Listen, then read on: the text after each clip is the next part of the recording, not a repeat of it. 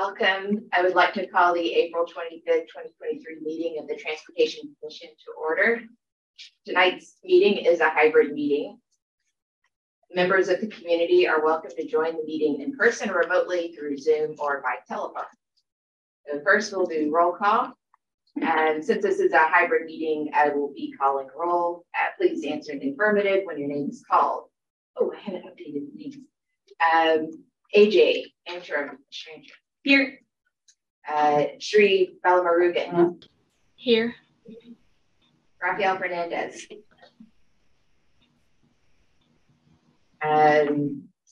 Patrick Booth. Here. Tracy Trexel. Here. And Samuel Rappaport. Here. And Vice Chair Brian McGee. Hello. Chair Faith DeVolk. Here. So next on the agenda is approval of the meeting minutes from the March 22nd, 2023 meeting. Are there any comments or corrections to the meeting minutes? Just one thing. I know the notes are getting shorter and shorter every single time, but they're great, concise. But especially for Park Lane study, there was a lot of comments and discussions. But I think one of the things that wasn't captured is we talked about next steps and timeline for the next steps. So that made something a correction on that front. So I think we did talk about at length about this is not it. This is there's more deliberation to occur and so forth. So if there's something like that kind of gets captured on that. One suggestion would be a couple things. We'll make sure that when staff comes back next month, that part of what they report back on is what they heard from the commission and how they're responding to that. So that's part one. And then the other thing that we could do is add a brief something that said that fact, because I believe that was stated at the meeting, is the staff and the consultant will return in June to report out the final, the final draft of the study. Any other comments?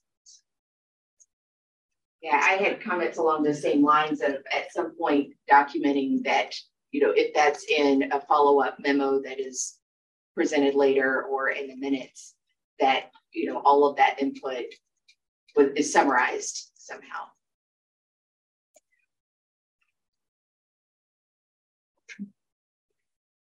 Make motion to approve minutes.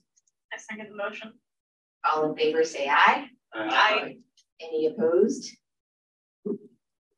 Right, minutes have been approved. And next up, we have public comment. So now the opportunity for members of the community to provide public comment. We can have up to 3 speakers per perspective per topic.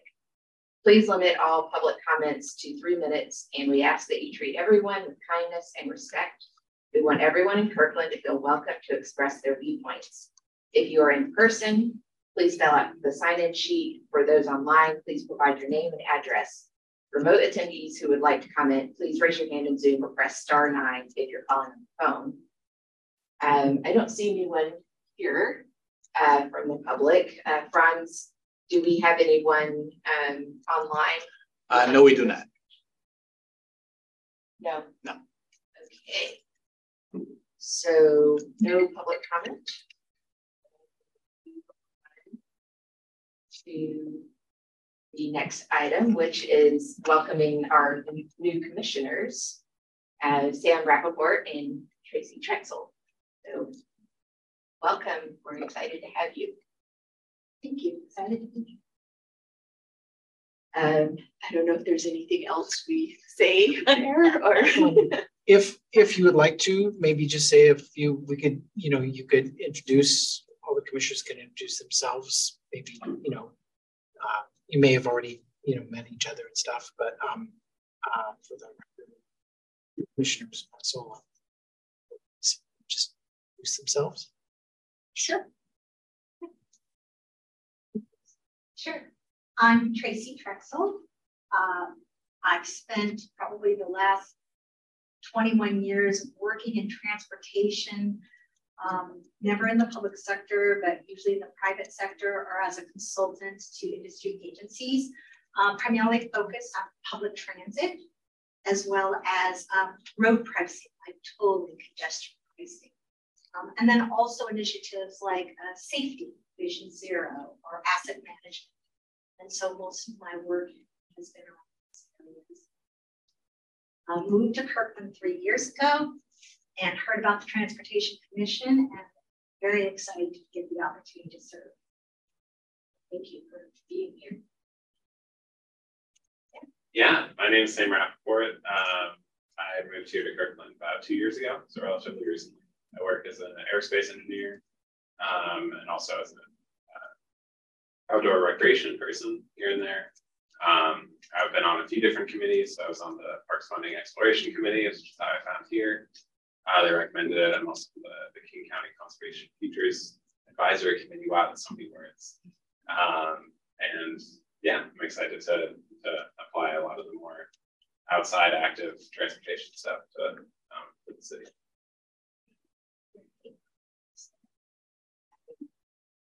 I don't know if we should just briefly go around and you say a few words about who we are. Sure. So I'm Brian McGee. I've been on the commission since pandemic, so 2020.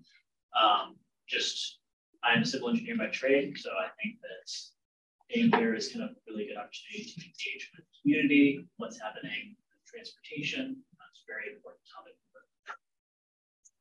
I'm Patrick Vu, civil engineer as well. So more background on mega projects, and express lanes consulting up and down the nationally and up and down the West Coast. Fun fact, I used to work for City of Kirkland as an intern. This was my first transportation engineering under IRIS back in 2000. But I just moved back here 2 years ago to be closer to family, but long time Kirkland anchored resident since '89. So I've seen quite a bit of transition and growth in the city. And before it became, living in William was before City of Kirkland actually annexed that portion 10 years ago. Well, I'm AJ Antrim. I work in trucking and technically a mechanical engineer, technically an electronics engineer. I care a lot about safety and walkability, bikeability, busability.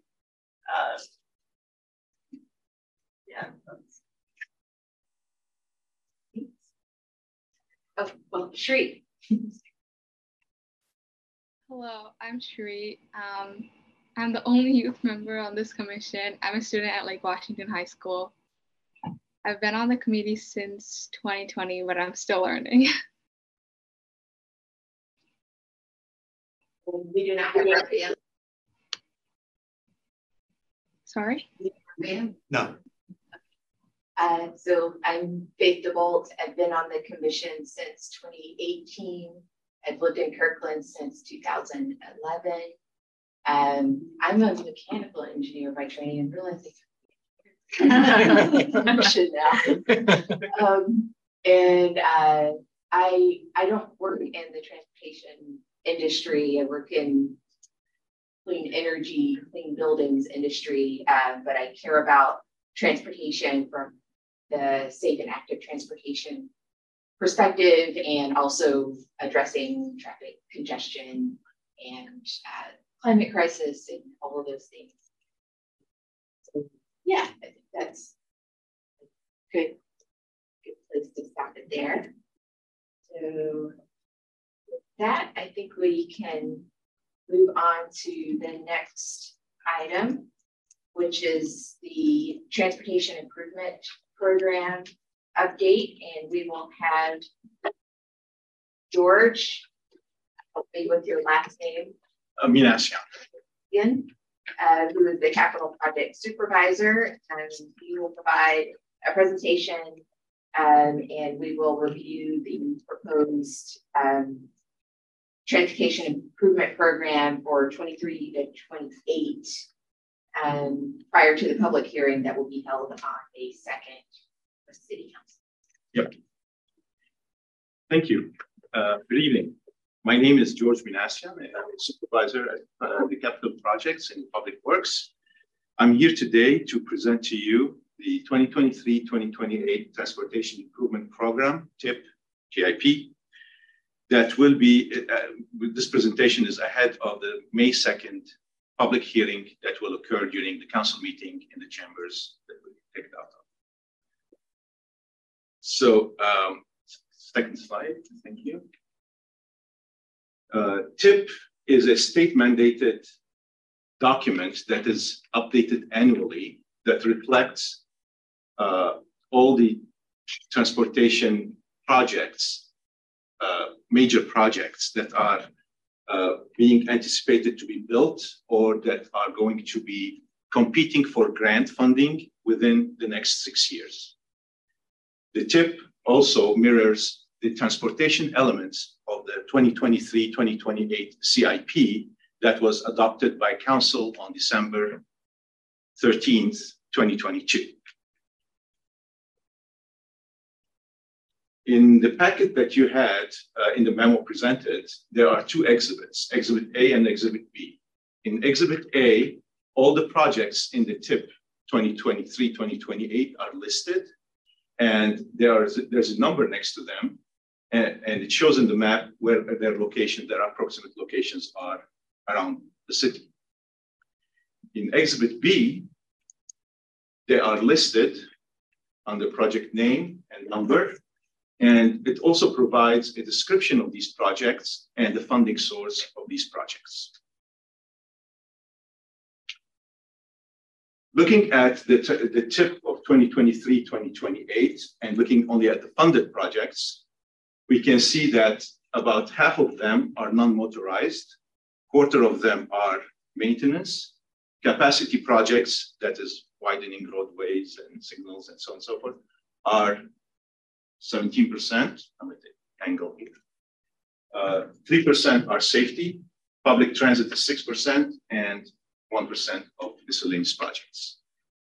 The distribution that we have for this TIP. The purpose, so in summary, we will have a public hearing on May 2nd. And the purpose of the public hearing on the TIP is to provide the public an opportunity to comment or to have an input on all planned transportation projects that the city has. And whatever the result of the public hearing is, the comments that we receive and the comments of the Transportation Commission will be included in a finalized TIP 2023-2028 TIP that will be communicated to WashDOT, PSRC, the neighboring agencies, King County, and the public utility companies. Any questions? Yeah, so the last meeting we had kind of a breakdown of monies that were spent. There was like a reckoning between how much was actually spent in the past 5 years versus how much was actually expended. So there was kind of a, if I recall, if Tony can provide that, there was a little gap in terms of maintenance versus capital expenditures, and then there was a gap between what we expected for roadway improvements versus multi-use pedestrian sorts of projects. For this TIP though, how much, I mean, I know we're breaking down that this is a nice balance between pedestrian projects and roadway projects, but how many of that, how much is that, does that include stuff that were carried over because we didn't get to them? Because it's kind of skewed, it's kind of like, if there's a pedestrian project or a roadway project, it keeps on getting delayed, like 124th, it gets delayed. Kind of skews, like you took credit for it, but then we're still, it's still on the list, right? It's still taking up capacity or part of the pie. Does that make sense? Like, I just want to know like what got carried over, and if that's corrected in terms of. So I don't know, Joel might be able to answer because I was not here in the last meeting. But if I understand correctly, you're asking me if projects in the past that are not part of the 2023-28 plan and they were part of, let's say, 22 plan are included in this TIP. Right. The answer is not included unless there is a portion let's say we're doing 124th Avenue, which is not the case. Let's say we're doing 124th Avenue that is not built yet, but it's 2021, 22 money. And we had to add, let's say, money in 23 for it because it lacked funds. That portion of it would be included. However, the project itself is in the prior tip. Okay, so it's already taken. It's not double counted. That's it's already correct. Here. And your graphics represents that, reflects that as yes. well? Oh, okay. It reflects that. Perfect. That was the question. Would you mind going back to that slide that had the graphic, the pie chart? The pie chart? Yeah, this. I was wondering how something I feel like I probably asked, how does something get categorized as capacity versus, non-motorized?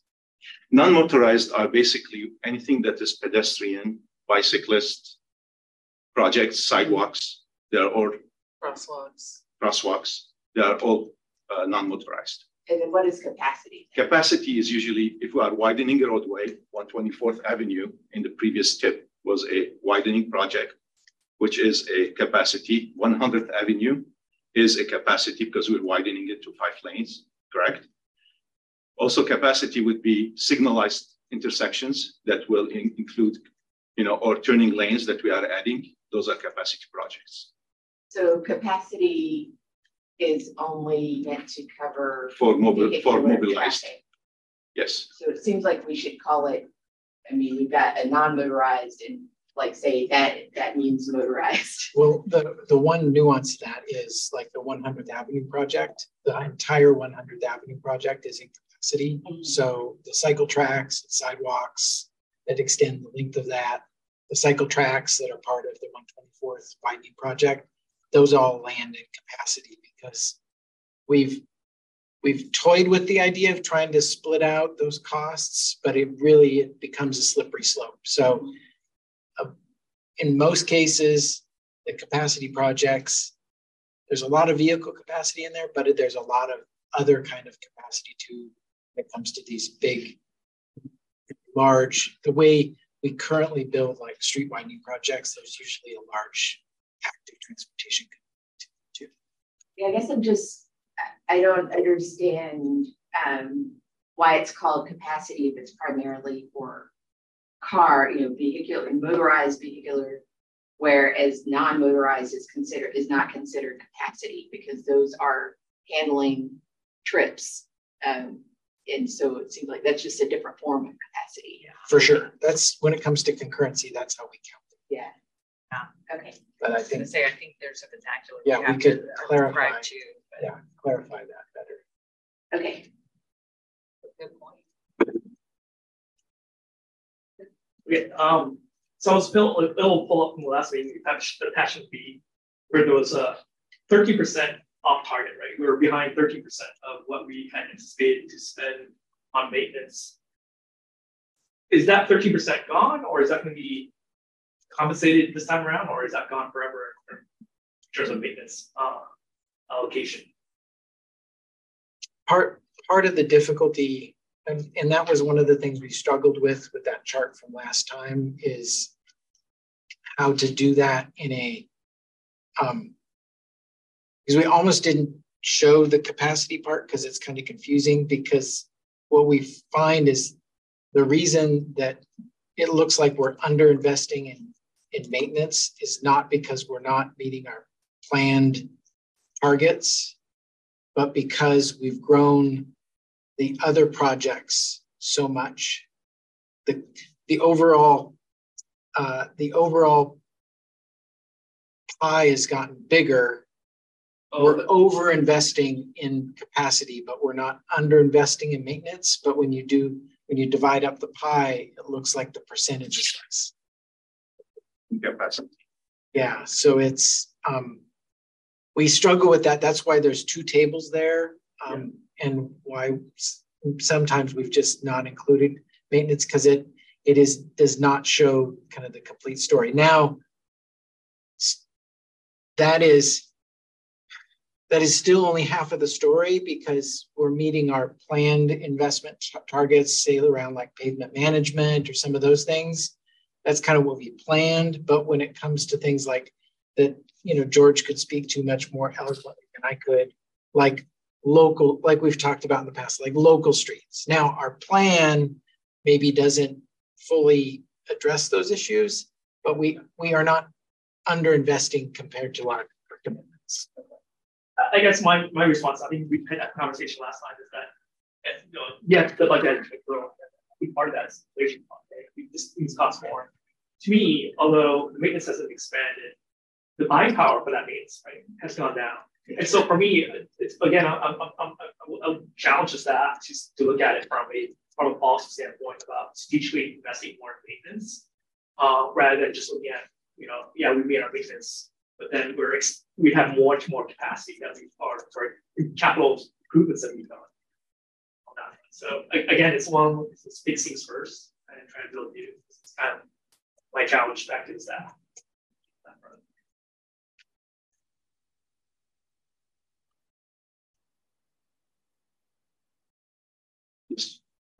Two things. So one, a really low level question. I don't know if you have that table in front of you, but that item 109, Northeast 85th Street and 6th Street Transit Q jump.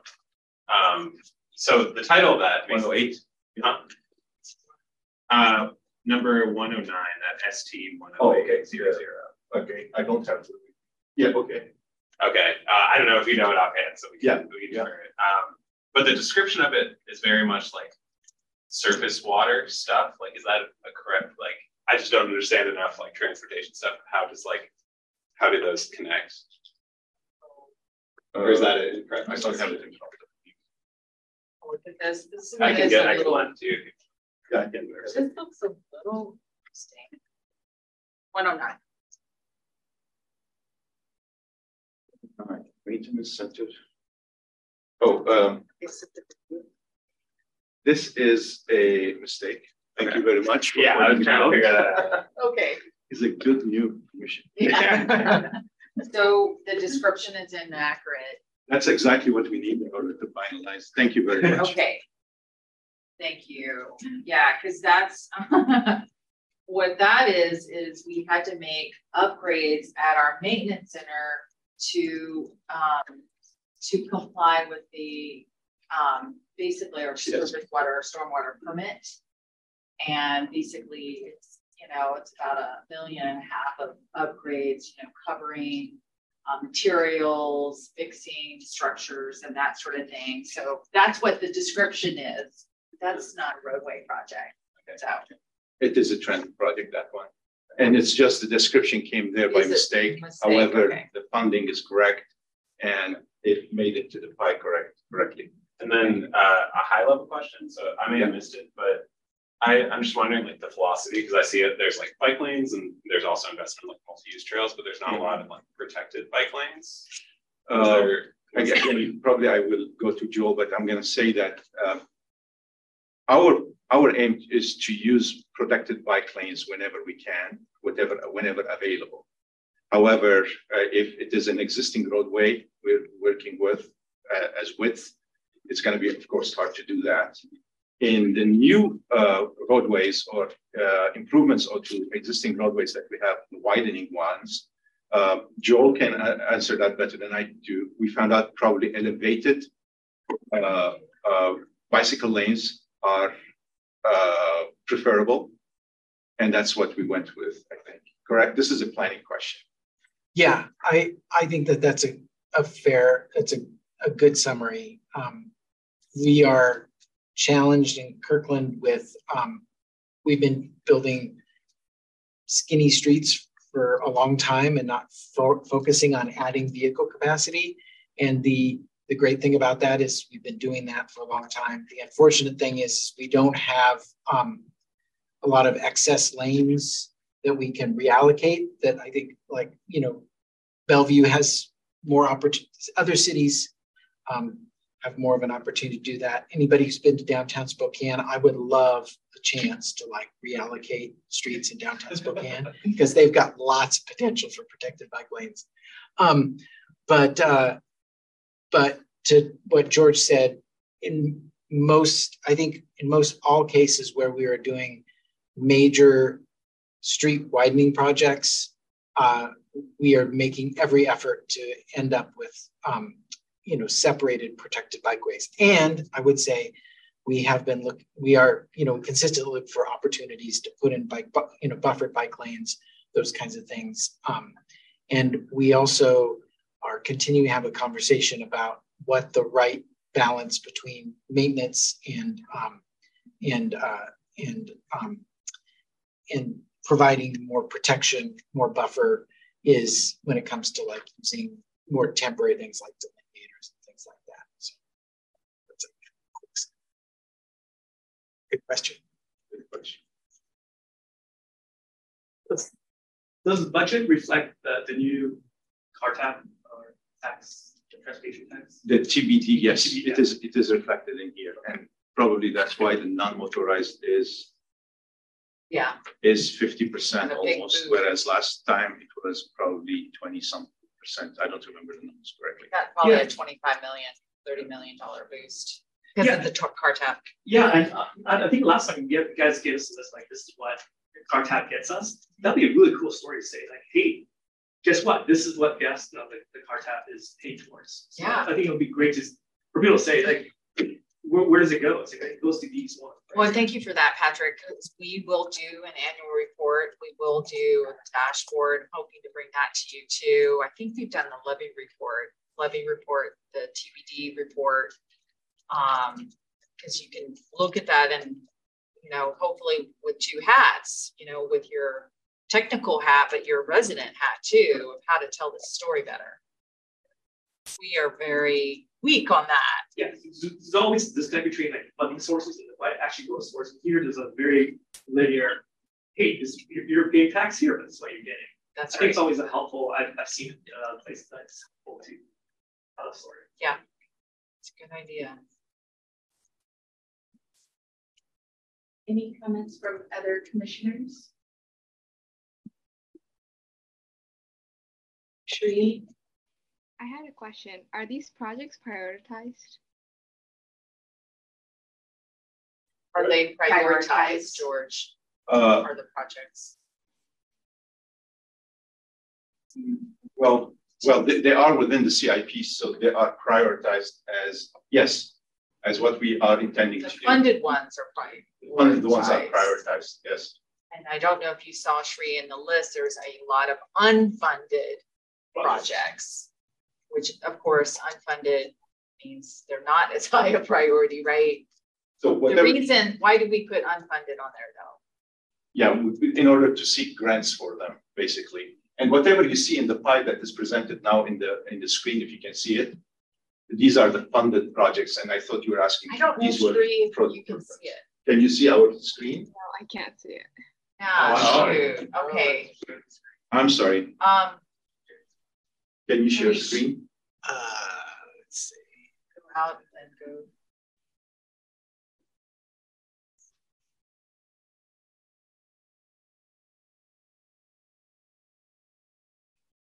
Sorry, Shri. Didn't mean to do that.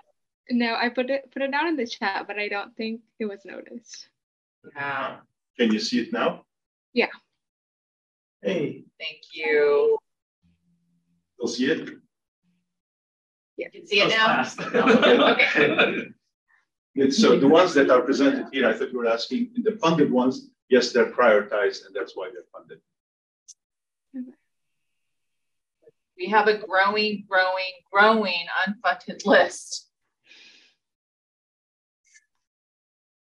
So when you're asking, Shri, if they're prioritized, are you asking about the unfunded ones? Like, how do we decide the order?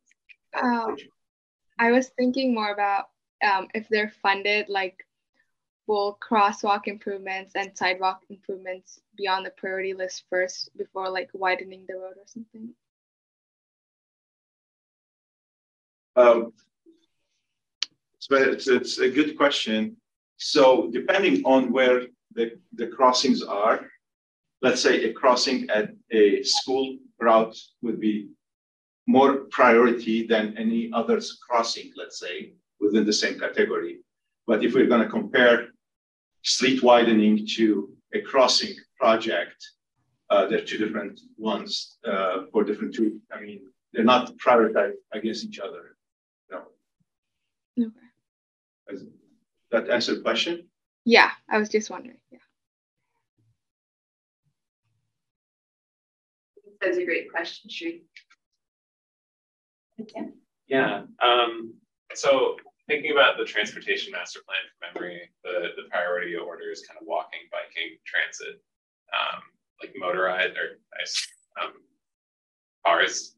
Kind of looking at like the prioritization here, like the public transit looks like it's kind of underfunded in terms of priority, and there's some projects like public transit speed and reliability improvements, passenger environment improvements that weren't funded. So I guess one, like, why is that? And more broadly, like, what's the process to determine like what gets funded and what doesn't get funded? Joel, want to take that one? I can talk a little bit about that. One of the things with the investment in transit is a significant amount of the public investment in transit is not by the city. So for example, the Metro K line, the BRT, and also the 405 Stride are major transit projects that aren't reflected on this table because they're funded by Metro and Sound Transit respectively. And then what we try to do is, be an active partner in that. And then one of the things we're focused on with that is providing better transit access. And so then that kind of ends up back in the non-motorized, which will come up with a better name for part of the pie, and really focused on those types of things. And also like crossings and improving pedestrian bike safety and those types of projects to promote access to transit that's being provided by Metro and Sound Transit. It's actually a great question because I think we're talking about here is our local budget, right? How much we spend on this, but it's layered on. It's part of a larger layer of funding from WashDOT, funding from Sound Transit, or County Metro. Is there any stats on that, like in terms of how much does the city of Kirkland get from? Is there a way? Because I know like 132nd, right? The WashDOT interchange improvement. That's not in our budget, right? It's a chunk of money that the city's getting, right? The residents of the city are getting. Is there a way? Is there information on that could be captured? Say, hey, look, this is what the totality, right? Because the public, they don't know it's Kirkland, WashDOT doing it or Sound Transit doing it, right? It's all just somebody's doing something out there. But if that would be if there's your envelope staff, sort of like I mean, I need an intern. Yeah, intern. That's great. But I see you're saying other agencies making investments in Kirkland. Is there a way for us to capture? Because you guys fought for that, right? That's a fantastic idea. We had like lobbying that on our behalf, right? Metro, Sound Transit, yeah. So that would be a nice little like entry on Blair's like yearly update with all the infographics. That's a good idea. Yeah. Not a good idea, y'all. No, but it's just I think it would help that the transit story, right? Because people were like, what is that? It's like 6%. You're just paying on the road. It's like, well, somebody else is spending it. Yeah. The other thing that's interesting to note along those same lines is that there is, in a growing community like Kirkland, there is an amazing amount of our infrastructure that isn't actually built by public money. It is built as part of requirements, not even impact fees, requirements for public requirements related to private projects. Frontage improvements. You think about all the infrastructure that Kirkland Urban built, or the village at Totem Lake constructed. All those kinds of things. A lot of it's more local streets, but and we'll connect new connections that we get built in the city. Much of that is all required as part of it. And that's great to say because everybody's always like, oh, there's so much regulation in the city of Kirkland. Right? There's always this, but some of this like it's out there to pay for these improvements. It's connectivity, sidewalks. Yeah, I was just going to ask in that same vein, does that include things like, I use the Cross-Kirkland corridor a lot, and I've noticed that there's been in the last 2-3 years major improvements on the Google campus. So would those be funded by the city or by Google? Those are funded by Google. And those wouldn't be reflected in these numbers. No, they get reflected on kind of the accrual kind of assets, the accounting side. So we're having to report it on the accounting side of the house, but no, we maybe can make that available too. I'll look into it. We do have an intern this summer. I'm gonna make her come to a transportation commission meeting and meet you, Patrick. See what you can become. Private investment, yeah. Yeah, no, but I think it's a great story. It's a great story, especially like for. No, I think it's You should be a great idea. I was wondering, kind of back to Sam's question on sort of what is included in that 6%. How much, when there are things like signal prioritization or buses or any notion of, you know, dedicating a lane for transit only, how much of that is funded by the city versus, you know, if it's King County Metro? So we have tried to get more into that game and partner with King County Metro.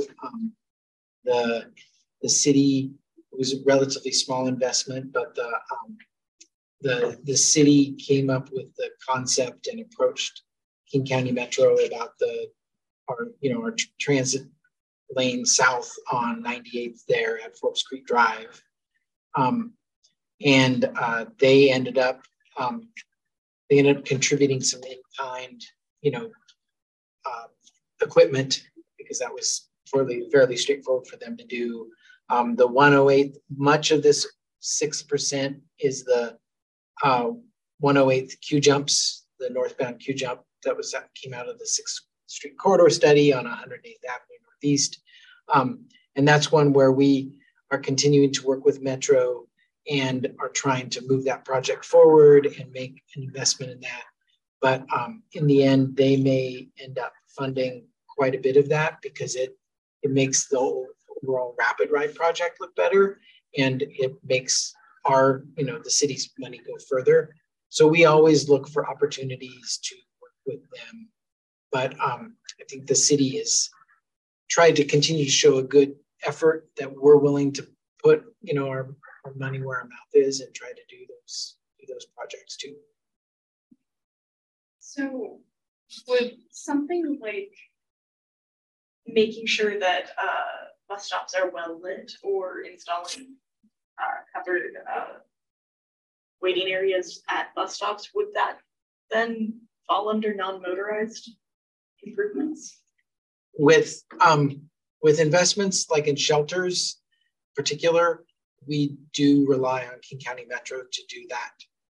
So that would not be reflected here. With things like lighting and other improvements, we, in most cases, we rely on working with Metro and having them make those investments. Most of our lighting investments that we've done are around particularly safety and upgrading at crosswalks. That's what we've been focused on over the last few years. But yeah, our investment really is in working, highlighting issues, taking them to Metro, and making sure that they're paying attention to Kirkland and they know what's going on here, because they've got a really big system and they can only address issues that they know about. Jill, I assume you kind of talked about the city money here is really what the city owns and maintains, but items that Metro retains ownership and maintenance of would be ones like shelters. Right. Yeah. Is there a way to know, when I was looking through all of this, how the percentages there correlate? There doesn't appear to be a categorization Yeah. You kind of have to read the descriptions to say as Yeah, non-motorized versus safety versus. So if you read the description, it will tell you what it is. But usually also, if you look at our project numbers, just Oh, right. here, Okay. if it starts with an ST, most probably it's a capacity. That means it's streets. Okay. The NM is non-motorized. T would be public transportation. Now, there are projects that are safety projects, but they are, let's say, classified under TR, which is transportation in general. Let's say Vision Zero that you mentioned earlier, right? It's under safety, it's not under transportation. So the TR projects, we have to read the descriptions to know which part of the pie they go into. Okay, and so on the pie, is the pie allocated or budgeted with those percentages, or is that just a representative of what we have now? What we have now funded, yes. Okay. So it's not like we said, oh, we want at least 3%. No, it's a statistics after the fact. Okay, great, thank you. Just so that you know where the money is being allocated in the CIP. Okay.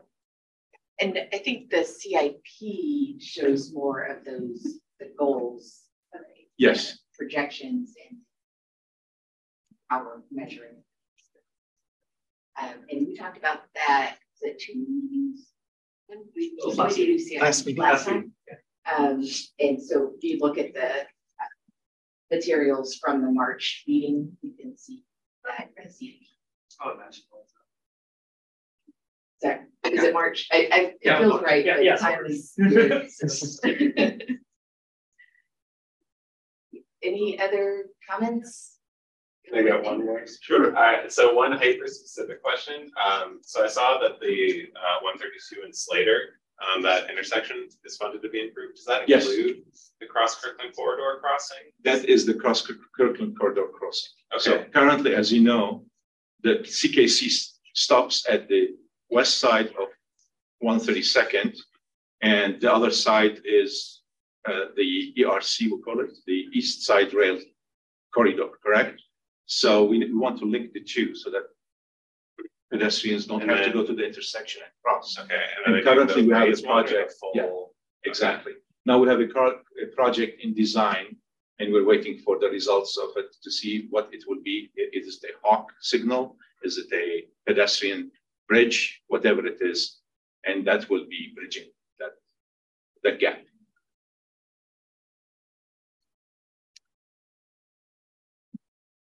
Any other questions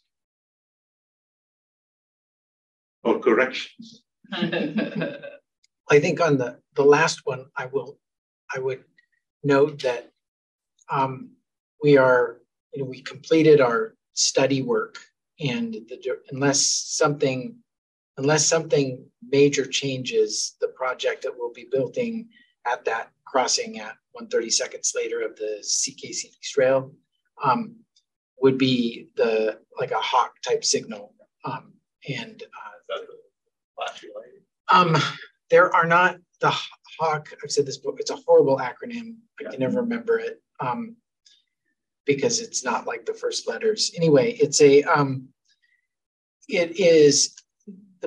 There are not a lot of them on the east side, but they're not a rapid flashing beacon, which is basically a device that raises. It's like it's not really a traffic control device as much as it raises awareness that there are pedestrians exist. A hawk signal actually includes, red balls that say you have to stop here. And the one that is nearby, if you're familiar with it, is in Redmond off of Willows Road, kind of near the AM/PM, Willows Road, you go up to 148th Avenue. On that corner, there's a hawk signal. It basically you press the button if you're a pedestrian or roller, and you press the button, it actually has a red hand, you stop, and then you get a walk, and then you can actually cross. So it's actually another level of kind of safety. And the vehicles get a red light to stop. Okay. And it's pretty useful. I mean, the state even has it on SR 104, and it does work perfectly in Edmonds. We typically use them a lot where we have higher volumes and higher speeds and multiple lanes, where we're really concerned about the multiple lane threat type thing. And that's where we're trying to go to more with those types of projects. We'll be also installing a Hawk signal as part of the 124th Avenue project. 2 of them. Yes. Oh, yeah. 2 of them on Northeast 124th Yes, Street. and Northeast 124th Street. I was hit on a bike on that 32 intersection, so I'm looking forward to it. Oh, Yeah. Do those Hawk signals ever come with like the traffic cameras that are sometimes in intersections? That's something we're actually talking about now. I'm not, the goal is that they will be equipped like a traffic signal. So they will be connected up to the signal system, and they will include a CCTV camera so that we can see what's going on, those types of things. With a couple of these first ones, that may not be the case, but the one at Slater, that is in the current scope is to do that. Is the new signal at the new fire station on 132nd considered a Hawk, or is that considered a regular traffic signal? It's a regular traffic signal.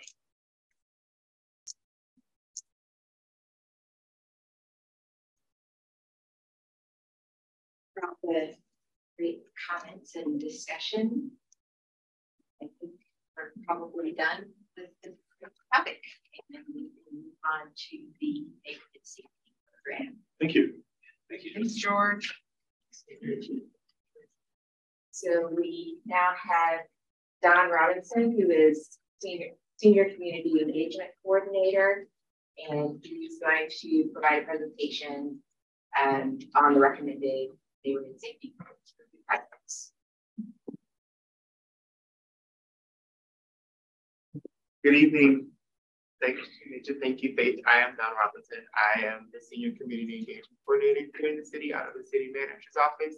And one of my very favorite and awesome responsibilities is being the facilitator of our neighborhood safety program. And so I'm going to go over our recommendations for our neighborhood safety program and go over the projects with you guys. And then we're going to have these after we talk to you guys next Tuesday at the council meeting. I will present it to the council to get their approval for. So I'll click through them. I'm going to give, some of you are new to the commission, so I'll give a quick overview of what the neighborhood safety program is, go over the projects that we are anticipated to be approved for funding. Also just give you a little look at some of the ones that were not approved through the neighborhood program. Then I'll have any questions. Okay. A little background. So the neighborhood safety program is to re-energize neighborhoods through partnerships on capital project implementation. In 2014, our Kirkland Alliance of Neighborhoods and other neighborhood leaders came together to develop this program. And then in June of 2014, the City Council authorized the implementation of the ongoing program. So this is our 9th year, give or take. The pandemic maybe took a year away from us, but this is the 9th year going into it. And the program has a couple of goals. It provides incentive for neighborhoods to participate. So the NSP representatives are people who are active in their neighborhood association. So each neighborhood association elects an NSP rep to participate in this program. It's to address the safety needs of pedestrian and our walkways here to make the streets safer for our bikers and our walkers. Foster neighborhood self-help and build a sense of community. This is a very interactive process. When the neighborhoods, they get together, we met with myself, the neighborhood reps. George was a really huge help with me in this program. And they come together and make a decision. They have to get along and vote and disagree and agree. And this is how they come to the projects we'll talk about. Increased collaboration with the neighborhood, between the neighborhoods and with the city government. Like I said, there's a team in the government that helps. It's me, George, Rod, Iris, who some of you know, and Victoria Kovacs. Danny Rollins also helped with us as well. We leverage funding with matching contributions and with other agencies. That's a financial technical thing that I'm going to just skip right over. And we collaborate with businesses, schools, parent teachers associations, Cascade Bike Club, Beat First, Kirkland Greenways, and other organizations, depending on the submitted projects for that time. And create an equitable distribution of improvements throughout the city, being that there's one representative from each program, from each neighborhood. So there's all over the city are submissions, and it's a very fair process that we go through to make sure which projects receive the funding for the year, which I'll go over. So the process. So there's a couple of ways that we find the process. All throughout the year, people can submit through our suggested capital improvement projects, if that's a project. All of those get in, they get filtered to me, and I keep a running list of them throughout the year. And when the neighborhood safety program starts, that's kind of like the first thing I present. It's like, hey, here are everything that everyone in the community thinks, and kind of organized it by neighborhood so people can take a look at what they have. Also, the neighborhoods can come with their own ideas throughout the year, through their meetings, through their conversations with their community members. They may come up with a street or a sidewalk or something that's bothering them that they think would be a really good addition to the neighborhood safety program. And then also we have our transportation plans. Things like our transportation master plan, the upcoming TBD, have already identified projects in them, and sometimes the neighborhoods need recommendations, and so that's another place that we could go. An already identified need that's approved by our public works team. Okay, so this year was a little different. As I mentioned, the pandemic is still 1 year away from us. So this 2023 was actually a 2022 and 23 put together. And so we have a pretty accelerated timeline that we worked with, which was fun because we got in and we got the work done. But then also it allowed for the funding to increase. So usually every year, the NSP program is funded through $350,000. This year, we were able to increase that to $700,000 because we wanted to make sure the pandemic was no one's fault, right? And so because we didn't do it, we don't want people to lose out on it. So because of that, we were able to do an extra project, and also people were able to have a larger amount of projects to choose from because we allow people to submit more in case they had some from the last year that hadn't been done.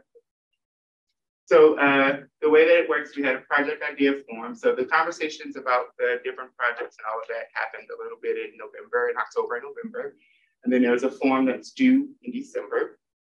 And then when that took that form, the internal team, we looked over all of the presentations, made sure that they were good projects and they were safe projects. So we made no grading on if the project would be good to fund or if we would do a recommendation. It was just if this is a safe project. And then we talked with the neighborhoods on February 2nd and 3rd to let them know our findings from that initial look over the projects. And then by February 14th, they needed to let us know which projects they wanted to move forward with. Of those projects that they moved forward with, we took February 21st and sat down and did our staff review. March 2nd, I met with all of the neighborhoods together in a meeting and went over each project for them to review. And then they had to send back their criteria to me. Now we're here today. We have all of our projects identified, and I'm presenting it to you today. And then I'll be at the council meeting next Tuesday. And then all the projects are anticipated to be completed in 2024. Okay, so I'll go over the scoring a little bit for you. I know it's kind of hard to see, but I'll go into more detail. So each project receives a city engineer's technical score, which I'll go over, and that's the internal team. And we really just look at a very technical aspect of the project. No personal feelings if we think that it's a good project or if it's a waste of time or this isn't really, it's a very technical procedure that we go through based off of things that are identified from the Transportation Master Plan. And then we walk with the neighborhoods and give them the score. And that is a much more, do you feel this is a good thing? Is this a benefit to you? Is this a benefit to your community? Not very technical, but in how you feel about the project. And if you think that it's worth the time and the money that we'll put into it. And then we take both of those together and we come up with a final score, and then we just rank the final scores. So just a little bit more detail. Like I said, the technical stuff comes from the Transportation Master Plan policy. So it's things about safety, crashes, making connections with sidewalks, linking it to current land use, if it's equitable through Title VI, if it's a part of one of our plans already, does it have neighborhood support? So in one of the questions on the application, is it a project? They get to do 2 projects. And so which one do you guys feel is the best project? So we take that into small consideration as well. And then if it's going to require additional maintenance outside of the implementation of it. So all of those are technical things that we take into account for the technical report. And then, like I said, for the neighborhood, there's a more, is it a neighborhood benefit? How many people does this project benefit? Does the benefit justify the cost? Is there a community benefit of people outside of your neighborhood? So if we do this, are other people in our community can benefit from it. They visit your neighborhood. And then if there's a partnership, is there a way to have the people in the neighborhood contribute to what we're doing? To, again, part of the reason to have this program is to get people energized and to get them more active into the neighborhood. And so that's how their criteria comes across. So once we do all this, we come up with the projects that we have. And so here is a list of the 15 projects that were submitted for review. And they're all ranked. This is the score that they got from the staff. This is the score that they got from the panel. And then the combined score is how it's organized and it's just adding the 2 scores together. Out of the 15 projects that were identified, 4 of them are being recommended as top priority projects because they meet the funding standard that we have. Okay, so the 4 projects that we're going to recommend is one, and I'll go through all of these for you as well. A crosswalk extension at Waverly Way in 2nd to Heritage Park, a rectangular rapid flashing beacon on Lake Street in 10, another rapid flashing beacon at King State Library, 124th, and then a walkway completion on 7th Avenue between 3rd and 4th. And like I mentioned earlier, the financial threshold is $700,000. And so a rough estimate is $632,000 for these projects, which leaves about a 10% contingency if things, swing upward as they've been doing over the other times. So like I said, the first one is funded. It received 125 points, and it is basically creating a crosswalk from 2nd to Waverly to go to the park. And to do so, in order to make it compliant, we have to extend the concrete sidewalk about 5 feet so that it's a safe landing. The second project that's being funded received 122 points, and our GIS system is a little bit behind on what's really there. This is the corner, if you know where the Aegis Living facility is, and this is where this is located. So it'll just be one of those flashing ones that we mentioned earlier to help people get across safely. This one right here is going into the King State Library. There's already a crosswalk there, and so just added safety of adding the RFB to it. And then this one is 108 points. It's the walkway on 7th Avenue between 3rd and 4th. And it's basically completing a walking path right here. It's kind of hard to see. And if you complete that, in past years, we've done other sections of this. So it'll make this entire way walkable and safe for people in strollers or something like that. They don't have to go into the street or walking across or anything like that. And so I just did this quick little map just to show how it was dispersed with these 4. This is the first one here in Market. The other one is here in Moss Bay. This is the RFB, another RFB up here in Kingsgate, and then finally the walking path in Norfolk. So it's kind of distributed around the city, not concentrated in one neighborhood at all. And so the other projects, which are not going to be recommended funded, I do want to just go through them with you guys to have a view. If you saw the list, you'll know where they're at. This is another RFP at State Street. And them not being funded does not mean that these projects are not good or that they wouldn't have a benefit. It is purely, that is the cutoff. We have a financial cutoff, we rank them, and whatever fits within that financial cutoff is done. That does not mean that these projects will never get done. It just means they won't be funded through this program. They have been brought to the attention. Everyone on the CIP team is now aware of these needs.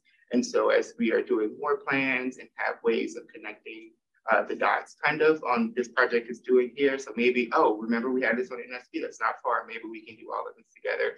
So these aren't dead on arrival, they're just dead right now. Would they stay on a list for, say, upcoming years, or do they have to be resubmitted? No, they will be, they have to be resubmitted, but they can be resubmitted. So if a neighborhood wanted to say, this is really the one that we want, and they would push it through, they can resubmit it. Yes. And I think, George, if I'm not incorrect, the King State one is one that was submitted 2 years ago, and they wanted to do it, and it just got through this time. Yeah. So another RFP here on State. This is a sidewalk connection here in the South Roseville Bottom Trails area. This is another RRFP here on 116th and Juanita. This would be a crosswalk we would add here at Finn Hill Middle School to help with the flow of traffic. This is another crosswalk helping to get across the street in South Roseville Bridle Trails. And lower rate is just lower on the charts. Again, none of these projects are bad. All of these projects have value. It's just how the technical and the neighborhood came together to vote. The sidewalk here on Central Houghton on 111. This is the international school right here. So what this would do is this would add a sidewalk here and help connect it all the way from the road all the way to the school. Another sidewalk segment going into the Helen Keller School in Juanita. Again, just making a sidewalk to connect it all the way to the school from the street. This right here would have been a buffering of the striping of the bicycle buffers, update of the stripe of the bicycle buffer striping at Sandburg Elementary. Radar signs here at this intersection. And then again, radar signs again here. So coming into this South Roseville area. And then finally, school zone flashers on 108th and 52nd Avenue in Central Houghton. So it would be here and here, and this is the location in general. It would be on this street right here on 108th, and then right here on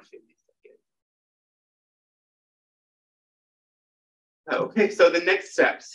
So as mentioned before, we'll bring this to the City Council to get their approval on these projects. And then once we have their approval, CIP will go out and do the process for bidding, contracting, and construction. So they will do it all at one time to get the best rate for the work that needs to be done.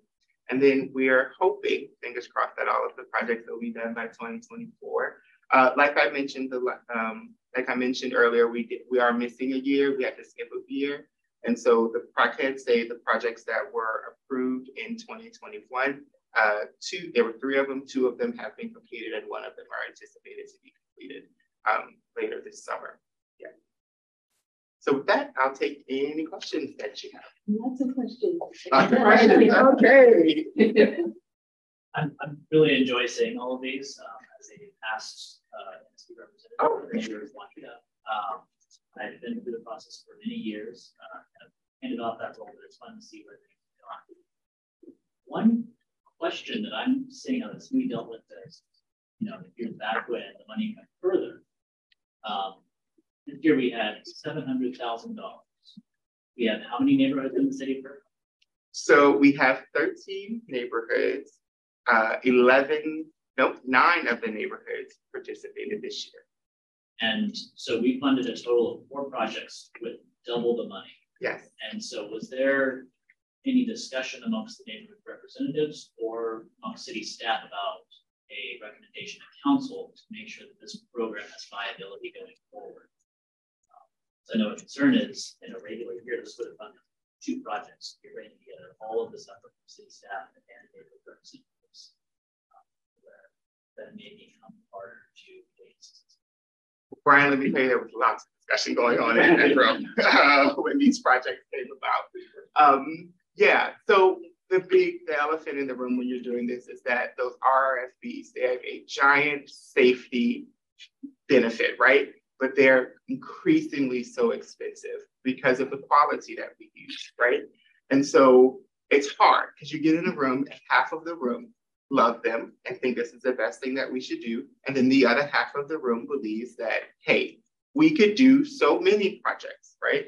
And George was there, we had a very extensive conversation and we did different models of like, hey, if we didn't do this, this is what we could do. But what we decided, and I can let you know, is that there does need to be some type of change to the structure of the program, right? They're not going to just be able to say like none of 2 things. $350,000 is the amount that is for the foreseeable future for this program. And one of the things which I agree with is that it's really hard to make a decision on change in the middle, right? Because someone's going to feel left out, someone's going to feel like it's against the rules, or it's all kinds of feelings when you have 10 people in the room making a decision. So what we've decided to do this summer, when the neighborhoods take off and CAN takes off, we're actually going to get together with them and sit down and try to come up with a new solution. Because you're right, I wasn't here 8-9 years ago when it kind of first started, but you used to be able to do, a good bit of projects, right? And so we can't change the rules in the middle of it. So what we're going to do is sit down and evaluate and try to make it for the 10-year anniversary, something that is still very viable and impactful. So we will look at it, yes. Yeah, I'm definitely in support of that. I know a while back, RFBs could go in for like 100 to 150,000, and so you could still do a healthy number of projects, even if there was one of those. I think there's an appetite for safety improvements that aren't just on materials, which is something that's as well and gets submitted by the neighborhoods because they know that. Yeah. But then it winnows down the road. So there's a lot of benefit to safety chemicals or internal to the neighborhoods. That would be interesting to see, and whether it's in a 1-year cycle. Well, hopefully the next time I come to you guys, it'll be a little bit different. Yeah. You have a question?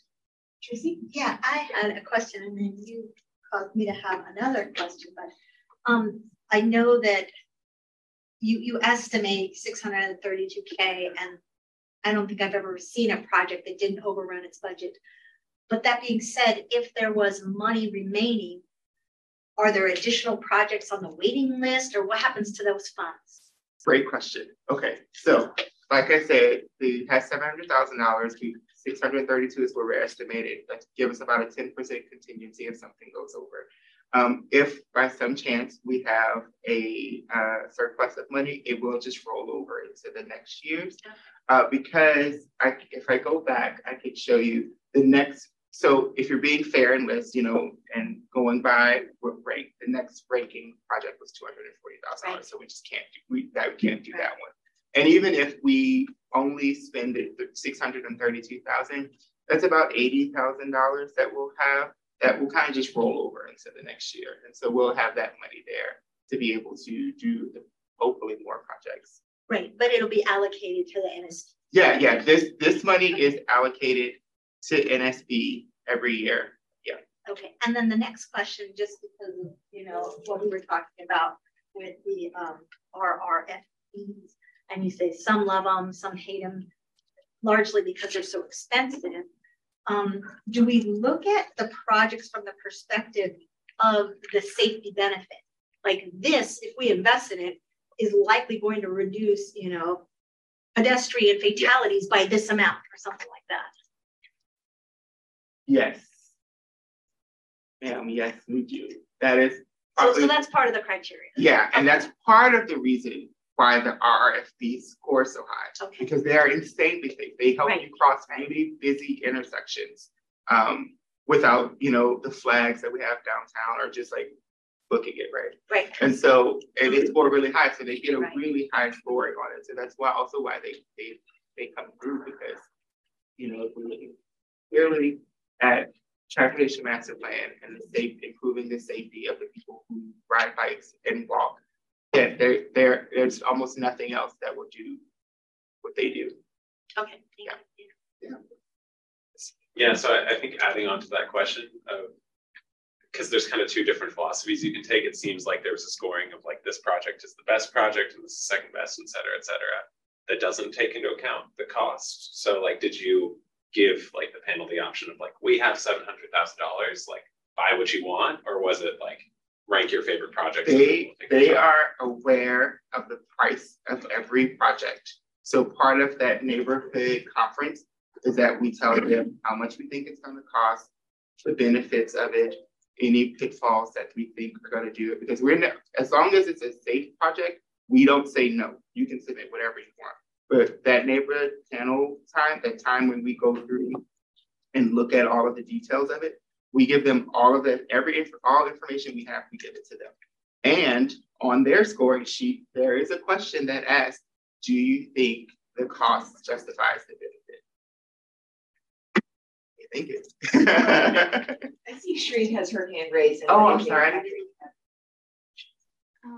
I had a question. Is pedestrian hybrid beacons cheaper than RRFBs? Pedestrian what? Pedestrian hybrid beacons.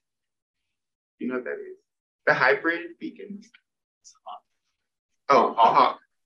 Hawk is more expensive than the RFB. Oh, okay. Yeah. What I've learned is the more poles it has, the more money. Yeah. This was my first year doing the NSP, so I learned a lot very fast. And the other problem with both RFBs and Hawk signals currently is supply issues. We order them now and we're going to get them in 6 months. That's the other problem. AJ, do you know what the benefit of the rapid flashing beacons versus like a lower speed limit is? Like which would be more beneficial for pedestrian safety? Because it seems to me also like a lower speed limit would help. I have my own, I guess, but I think as a professional person to say what it does. So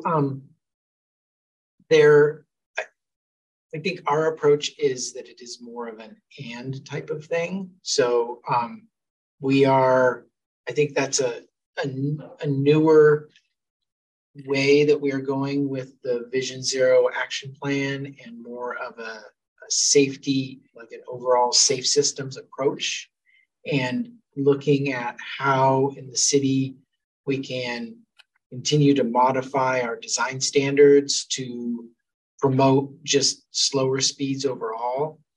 There's the industry has certainly made a sea change over the last few years in going away from a very dogmatic approach to setting speed limits, and recognizing that there is a contextual piece to speed limit setting and things like that. But I would say that I would not say that there's a either or with those types of things. We are looking at ways where we can slow speeds so that when people are crossing the streets, everybody's safer, regardless of if there's an RRFB at a location or not. But the legacy of how we've designed streets, it's just changing the speed limit isn't gonna do it alone. But I mean, it is complicated because there are certainly places, I think, as we're starting to look at, we're doing a process this year. It was one of the major things that came out of the Vision Zero action plan, is to look at a reevaluation of how we set speed limits in Kirkland. And that's something that the commission will be involved in, is that process, so that we can be more kind of look more holistically at it. I mean, I think there are some candidates around the city where we'll be looking at that really seriously. Do we have any input or even control over? I noticed there was an accident on the 405 a couple of weeks ago, and Waze rerouted everybody down to State Street, and State Street was just a stopped parking lot from the Lake Washington School all the way down to downtown. And I guess I'm curious, because I had someone tell me one time in one of my jobs to say, Waze is rerouting people through the airport thoroughfare. How can we modify that? Is there any way to impact how it chooses the route so that it doesn't go to areas like right by a school or whatever, where you're taking all that freeway traffic right down that way? Did you ever find out? No. Quick answer is no. Yeah. That's actually been asked before. Yeah. In other states with regards to Waze rerouting. It's not in the control of any local agency. Waze just looks at the flow of traffic and reroutes based on the algorithm of which way is faster. It doesn't choose whether that is like a school zone where there's a lot of kids playing, or where it's a private neighborhood where people prefer it, that it's not busy. So it just goes based out of which is the faster way to get to where you're going. So to answer your question, no, but it has been asked before. I've heard that question asked several times. A lot of people would like to have that capability to have it route to specific roads instead. One of the major reasons is Waze also announces where DUI checkpoints are at. So it kind of defeats the purpose when you're putting that there to check for people. Then Waze is going to tell them how to get around it. So it's just based on where's the fastest way to go. There's no regulation. Yeah, I had a question, but I just have a funny story because that before Waze, this 23 years ago, one of my first intern project was to respond to a lady who was asking to put a border crossing between Bellevue and Kirkland. She lived at home. She was like, "Why can't we do this as part of the traffic calming? Is put a gate only for Kirkland residents?" I was like, whoa. So yeah, I think Waze is new technology, but I think that rerouting of my neighborhood has been a big. It's always been around. Kind of segues to my questions. I think I'm putting off Brian's comment about, these things are really expensive. This RF, RFP stuff, 300,000. These other projects are 30,000. We rebooted the neighborhood traffic calming program. How does that all fit in? I mean, you got a lot of these ideas, a lot of these concerns. And we have this. We talked about capital improvements, and you guys are smiling. So, but get my gist, right? Like, wow. How does all these things? I mean, there's loads of already hanging fruits. There's a lot of concerns out there. So I will say one of the projects that was submitted through the NSP program that was not selected was then moved over to the NCTP program. It's actually the first one. It's on Waverly Way, and it's a speed hump. So it's a speed mitigation factor. So we all do work together. Victoria, who handles that program, was an integral part of helping me with this program. And so, like I said, there's always ways of trying to look and see these projects are good projects. The NSP is a funding program, right? So once these projects are brought to our attention, we find ways to connect them, right? And so, like I said, that's just one example where it was almost immediate, like, hey, this one isn't going to do it, but we have another way to do it. And so it's always just being mindful of these projects, thanking the community for bringing them to our attention, and then figuring out how we can get it done. So, like I said, these projects aren't dead. These RFBs, like the other one in Moss Bay, I think it's going to be a part of a Lake Washington Promenade study, I think, or something like that. Washington Boulevard Promenade. So that's just another way that these projects are now in our vision how to make it safer. Because they're all good projects. They all matter. You know, it's just only so much money in NSP. Okay. Oh, in terms of the online submission area, is there anything there that recommends to the public, like what sorts of things can be done to improve safety? Is it like general, these are the sorts of projects So that are as common? a suggested project, it's really if you see a problem, you recommend it to us. And we, even outside of the NSP, it's seen by the capital improvements team and the public works team. But it just comes as like, hey, this is something that would be good that could go through NSP, the type of project that it is. Oh, so do they then say like, we want a crosswalk, or do they submit things like crossing here is dangerous? Both. Okay. Both. Sometimes they're very specific on what they're asking for, and sometimes it's like, hey, this is a problem. How are you going to fix it? And is it specifically to something that's called neighborhood safety, or it's just here's a request and then that gets kind of added to a list as a potential project, but the person who submitted it isn't necessarily. They don't have to know that it's the neighborhood safety program, right? No. Just a comment, I think, next time you guys put out like here's the application or dates, it'd be great. Let us know here. Because I didn't know this happened, right? This process. Yeah, honestly, right now it's because it's a neighborhood association program. So it's people who are active in their neighborhood associations are part of it. I know, like, this is my spiel, I'm putting on my hat. Not that we can let you guys know, but that's kind of how the promotion is. It's a big part. The representatives are people who are picked by their neighborhood association. And so it's just one way that the neighborhood associations are actively involved and linked with the city.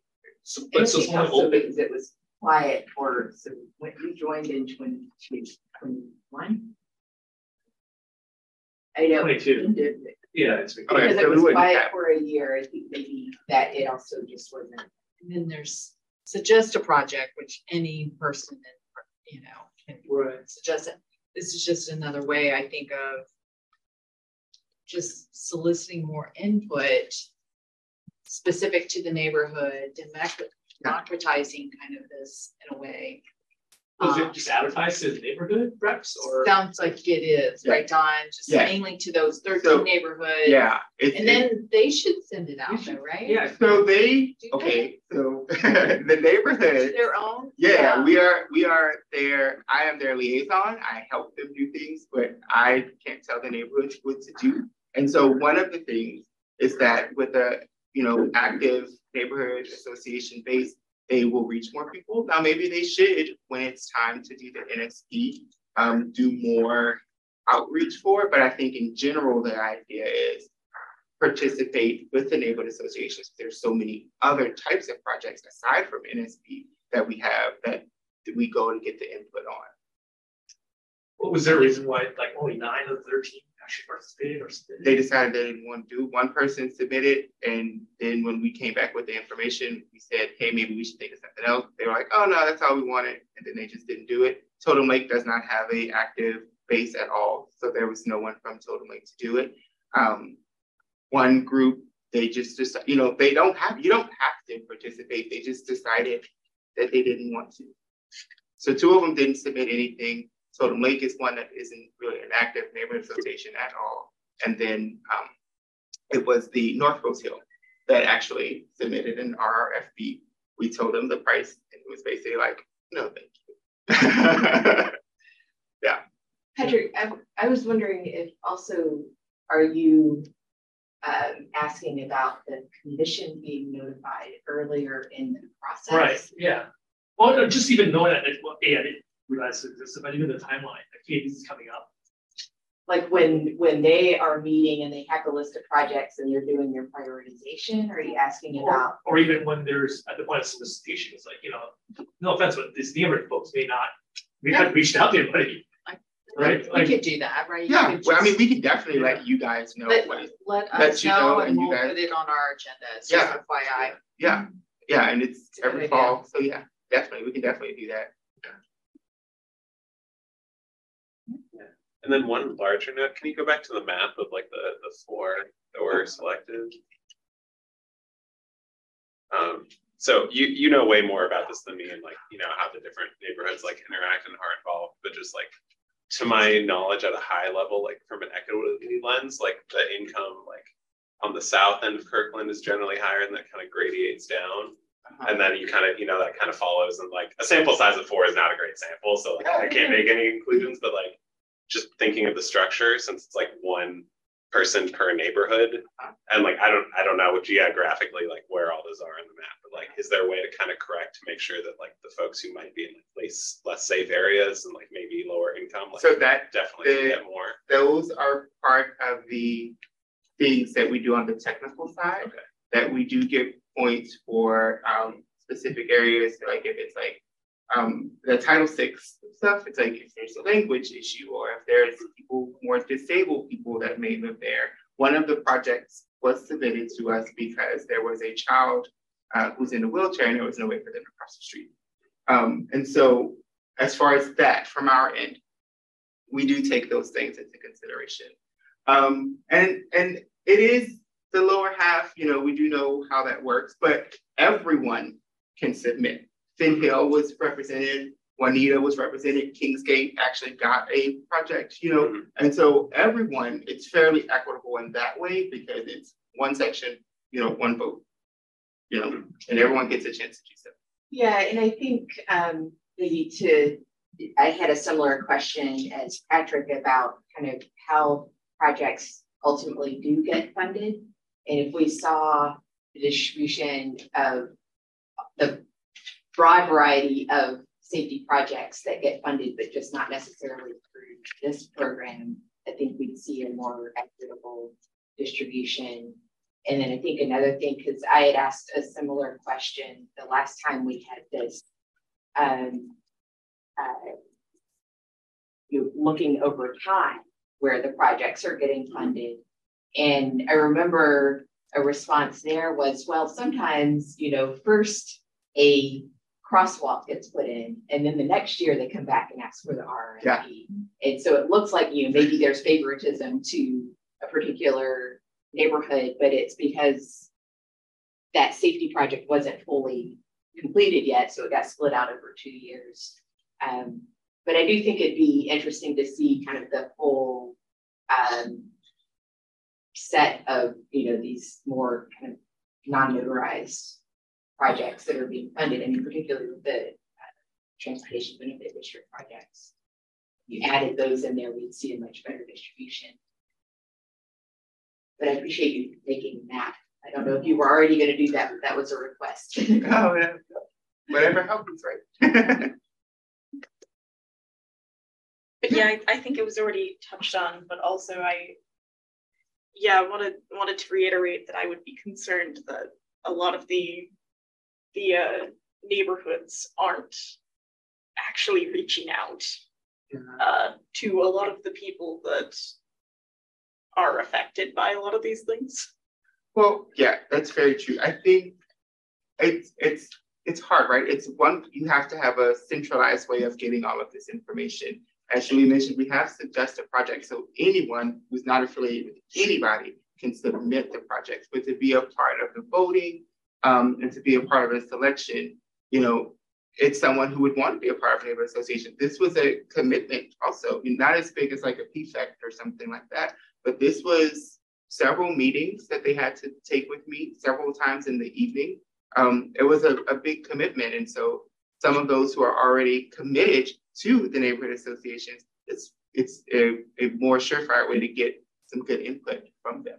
And so I would just plug this and say, please tell everyone in your neighborhoods to participate. And if you don't know who your head of your neighborhood association is, please email me and I'll connect you with them. Because not just NSP, several things come through the neighborhood associations. So please. I'll say from my experience, being able to present about transportation and safety at neighborhood meetings actually boosted engagement within the neighborhood itself, and it was a good opportunity to also educate them.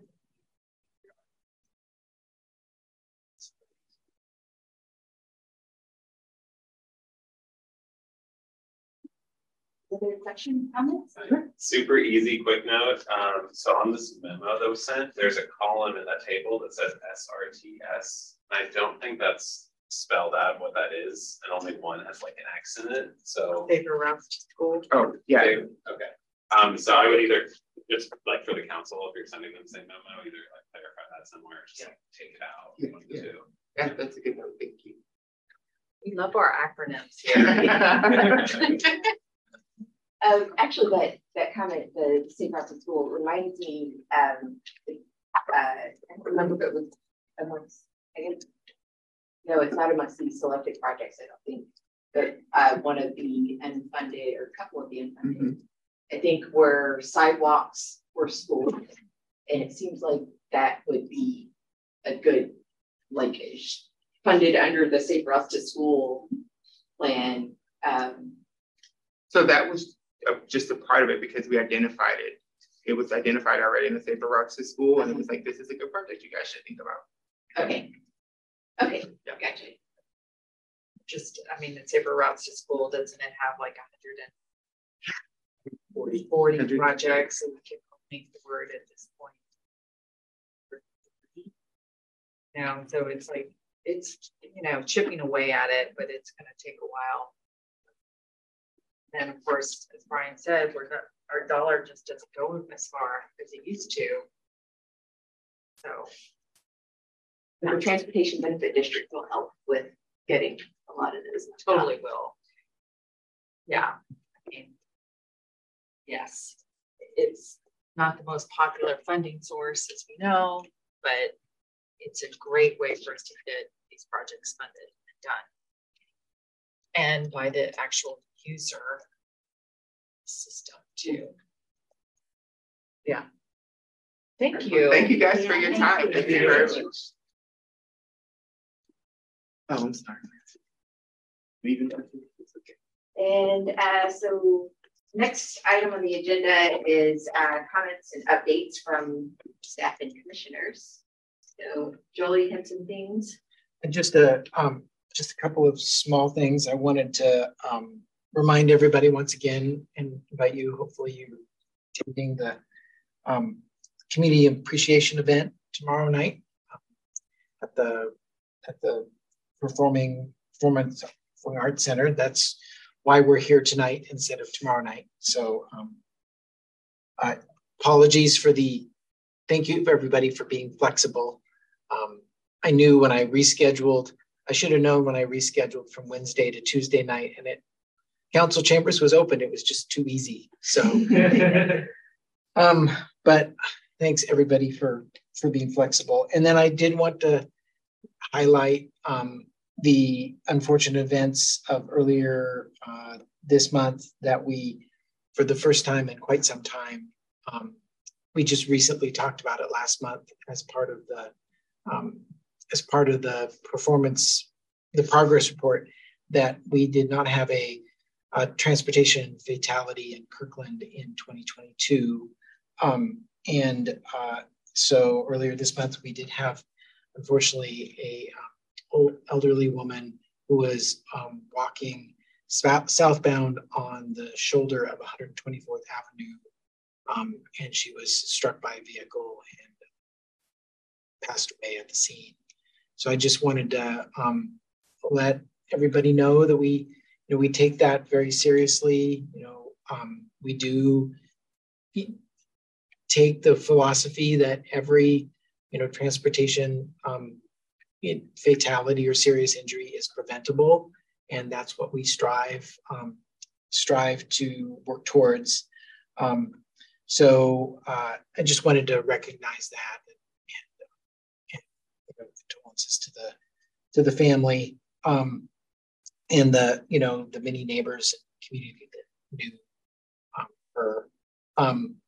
And then also mention that at the following council meeting, council member Haskell put forward a what's called a legislative request memo and asked us to look at sidewalk and pedestrian, the pedestrian facilities along we did, of course, not that long ago, in the last 5 years, do a major sidewalk project on the west side to try to complete the sidewalk along that side of the street, which we got, 95% of the way there. But as we just talked about, there's a lot of, the legacy of many years of underinvestment in walking and biking infrastructure means that we're and inflation and everything, we're swimming upstream. But anyway, I just wanted to, I didn't have any other. One more thing Okay. I wanted to mention. And Don is actually the lead on this. There's a new program called the Kirkland Initiative. And so the Public Works Night of that is, I think, towards the end of May. But one of the things we thought it would be fun for these are citizens, or I guess residents, that are really kind of getting an introduction to the city. Like they've never really been involved maybe, and they're getting an intimate introduction to the city. We thought it would be really fun for them to kind of do a mock transportation commission, meeting, or probably pull up, I think maybe the Lake Washington Boulevard, not Park Lane, because people think it's another night to, bring out Park Lane, but maybe Lake Washington Boulevard. Remember that presentation? Kind of do that and kind of see, get their input on that project. So that is something looking at doing. In addition, I thought it would be kind of fun to do kind of an I Spy game with them, where we just go out, just kind of do the block down, taking the pathway down to Central and back up again, where they're having to I Spy all the assets in the road that we help to maintain, because I think that sometimes, again, that's a story we don't often tell, and it would just be good for them to see physically, hey, these are all the things we have to take care of on the community's behalf. But any other ideas you have, I'm probably do just a couple, like, I like to do these kind of like, how much do you know kinds of things, just to kind of get them started. One, they'll probably know a lot more than they think they know. That's pretty common, I think. And then a good overview of what our department does. And again, kind of a mock transportation commission. So what's the audience? Don can explain it better than me. Yes. He's actually recruiting for it now. So it's people who are interested in agriculture.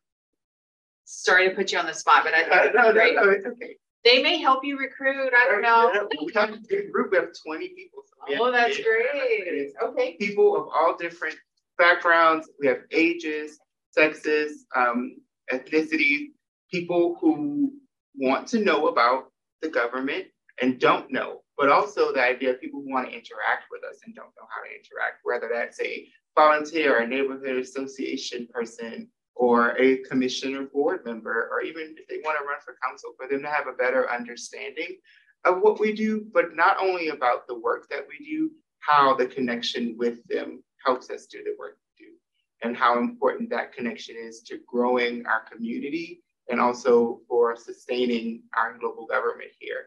And so, as Julie mentioned, there are people who have not had much interaction with the government at all. Some of them have been in Kirkland for 40 years. One girl is 17, and so there is a lot of diversity in so many ways of having people come to the table. And it is a very intimate conversation with our leaders here in the government, so that they understand that they can do this too. It doesn't have to be as wonderful and intelligent as Julie is. You can be just someone with a passion to be her, or to be one of you guys, or to just come and, not be afraid of City Hall, because I hear that a lot, that people don't want to come to City Hall.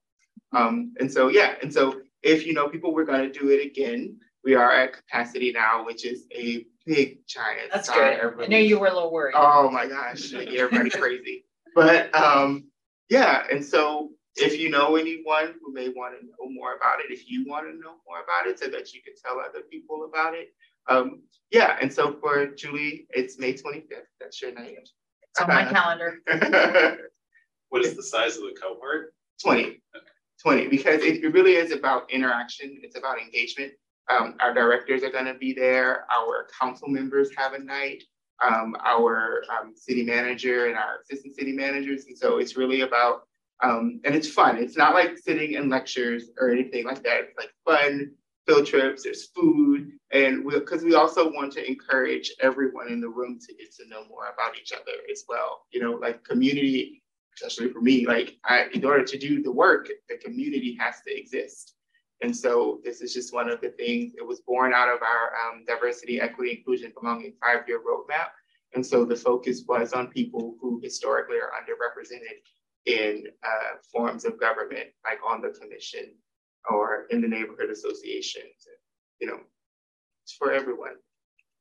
I was wondering if you are looking to collect information from them about how to better reach and engage, you know, so it's like, it's not so much like we're teaching you how this works, but teach us how to better engage with you. And if you do have that kind of information, it'd be great to have that reported back to us as well. Great idea. That would be great. Yeah, you hit it on the head. It's not about like, we're teaching you what we do. It's not so much teaching as much opening the doors to just showing you and connecting. And what's really important to us when everyone who's participating is that there is this flow, right? That we learn from you and you learn from us. And part of learning is being how we can do it better. I'm not saying that we do a bad job at it, but how can we do it for people who maybe don't come to these meetings, right? And even if we reach out to you and get you to come and, you know, what is it like for your neighbor who may not come, right? And so how do we reach people better and how do we connect with them better is a really, you could just go ahead and say it, I think that is the main thing. The council, the directors that we all want is how to connect better with the community. And if we can teach you a little bit more and you want to come work with us or you want to come be on a board of commission, that is, you know, icing on the cake. But it's all about connecting and how we can connect better. Just something to strike. I mean, I know Lake Washington Boulevard is kind of nice, but I think one of the things that's really cool about us in city government, America in general, is just how there's so much emphasis on scoring, transparency in government in terms of, there's a little bit give and take subjectivities in scoring, but you know, the parts where we strive a lot for equity, we have equity scores. I mean, showing how those scorings are done, because I think from every community, right, we're usually kind of coming from government, we're running away from governments that aren't very transparent. And when we see, you know, when we have a very transparent, relatively transparent government here, I think that would go well to build that trust from, at least from coming from an immigrant family. You know, we're always told, that project was done because they so-and-so knows I'll go blah, blah, blah. You know, whereas here, it's like, it's kind of, I don't live that neighborhood, but you know, there's a reason why I respect it now, because somebody's pet project. Yeah, somebody's pet project. So just a little thought. Yeah. Well, and I think introducing them to the role of the Transportation Commission is part of that story of how it's not, you know, it's not a project that's just coming from one person. It's getting, you know, that we want to show. I'm hoping, you know, I think Don's point here too is we want to show how open government we are, how much we're seeking input, how we go to these links to get input, you know, because it's really, it's important. It's not all coming from a master dictator. Exactly. You know, it's truly democracy. And, you know, yes, at the end of the day, it's representative, but you know, you're representing 92,000 residents too.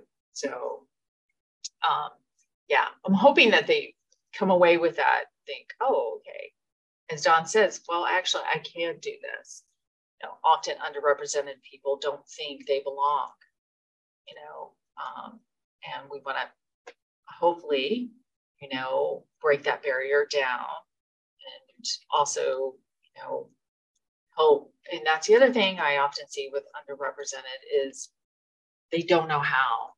You have to, you know, spend some time giving them the tools. They'll pick it up, but you know, they don't know how exactly.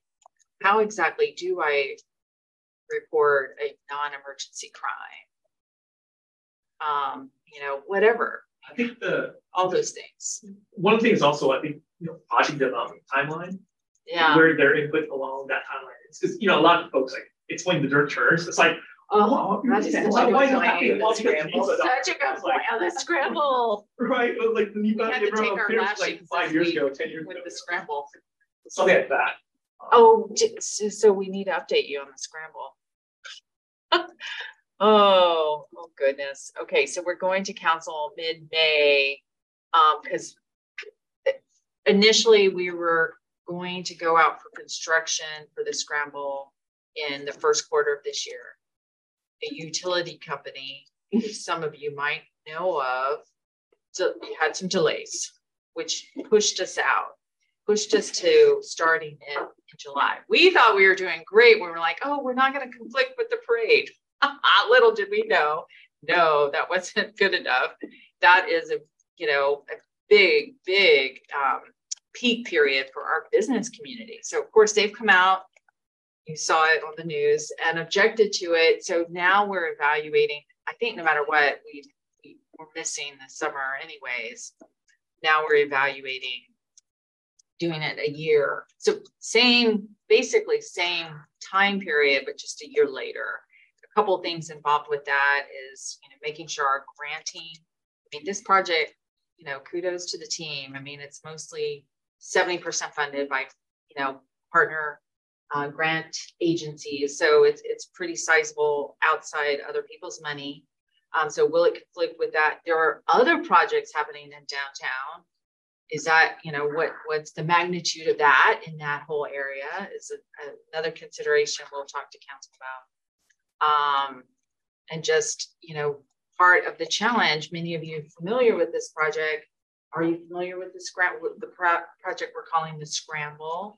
It's really downtown core, you know, where the Starbucks is and the light is, and there's George's restaurant, Central, Kirkland or Lake and Kirkland. Okay, that one intersection is getting completely redone so that in all directions, when it's heads to cross, they can cross in any direction.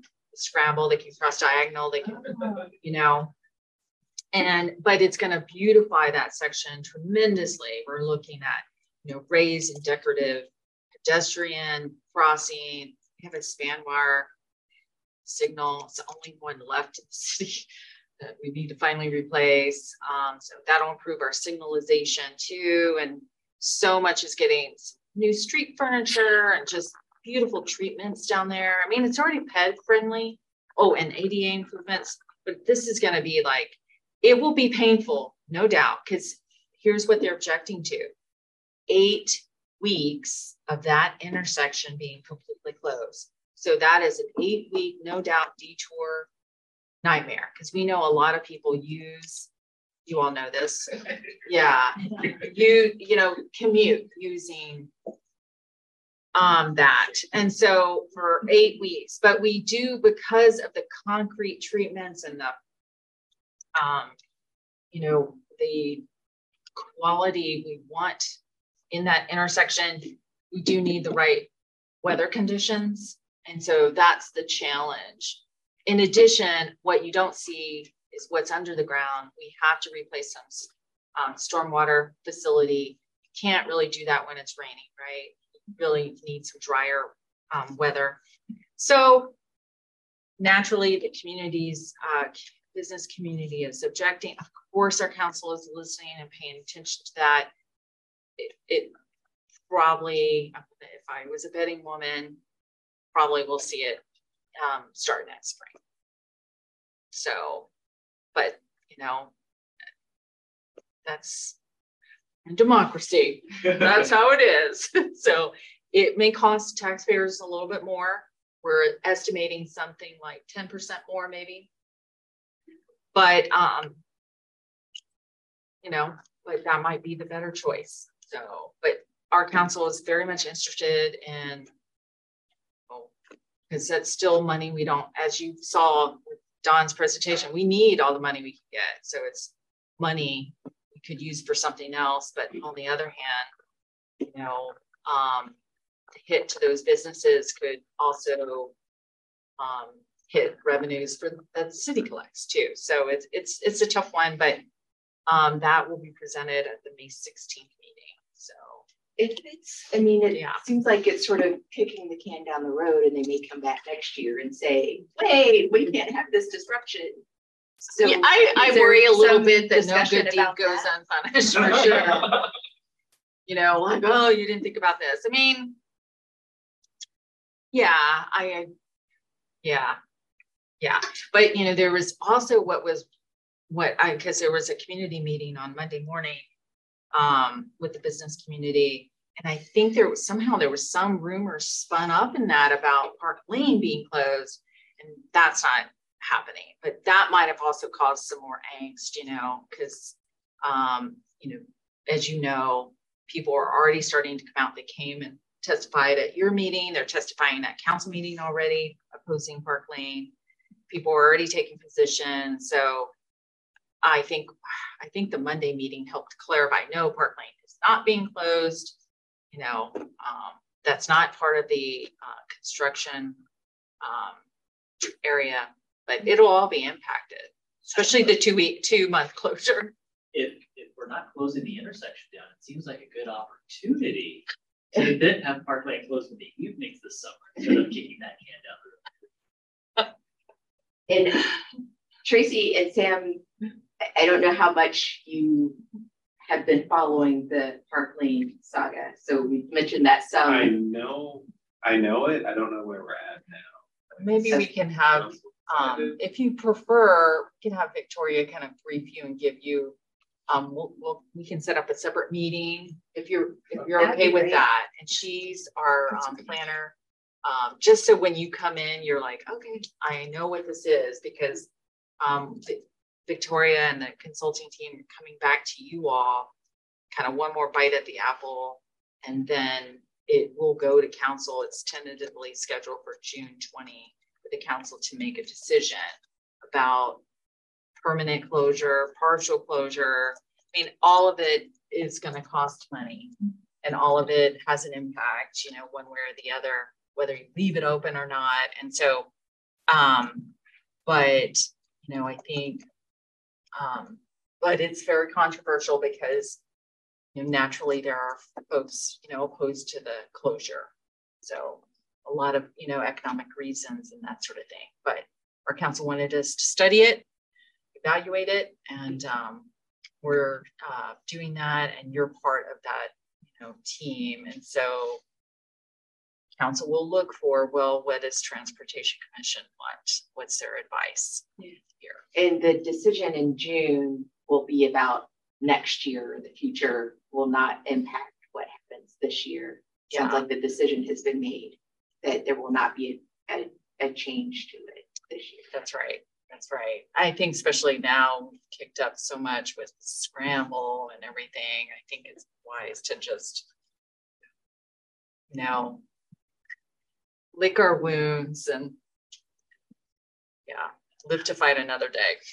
How do you feel the public engagement notice was ahead of kind of everything flaring up on the scramble? Was there, you know, we thought going out 3 months in advance was pretty good, but you know, some of them are saying a year. My experience with this is people forget, you know, but you know, and not only that, sometimes in a year, let's take 100, you know, you think you're on course for something and then boom, it gets, you know, so that's my only objection to a year.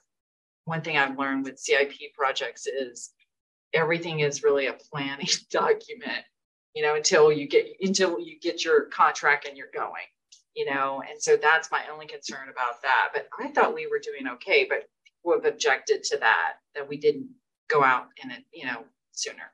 Well, it's also a challenge because of the construction that's going on there. The lanes have been reduced. A lot of times that private development. Yeah. So that exacerbates it. That did, and they mentioned that too, and that was not helpful either. And yeah. So just out of curiosity, and maybe it's a topic for a future day, but on 6th, there are poles in the middle of the street. I'd be curious to know what the plan for that is. Yeah. Well, of course, the poles are going to go away, and they had to build that turning lane for the project to accommodate the growth there. It's been a bit of a struggle to manage and coordinate with the utility. Those are their poles, right? And so it's all been underground, but there's some coordination. I keep asking our development manager too, because some of you are aware of that 85th left turn lane. We have 2 left turn lanes, and the developer had to build that second left turn lane. It's been coned off for over a year. I mean, so that's part of that. But let me see if I can come back next meeting with an update. I think that project is really close to being wrapped up, but I say that and I'm not sure. So I'll find out. Any other projects across the city I can come back and open, yes, open season. Like Bridge, is there a date for that? The website is very well. In fact, I have great news, and you will be. We want you to be invited, and we of course want to recognize you at the grand opening, July 8th. July 8th is the grand opening. I know. There was no good date, so we couldn't do it on our originally planned date, which I think was June 17th or something. Yeah. Because of a huge Juneteenth event, so that conflicted.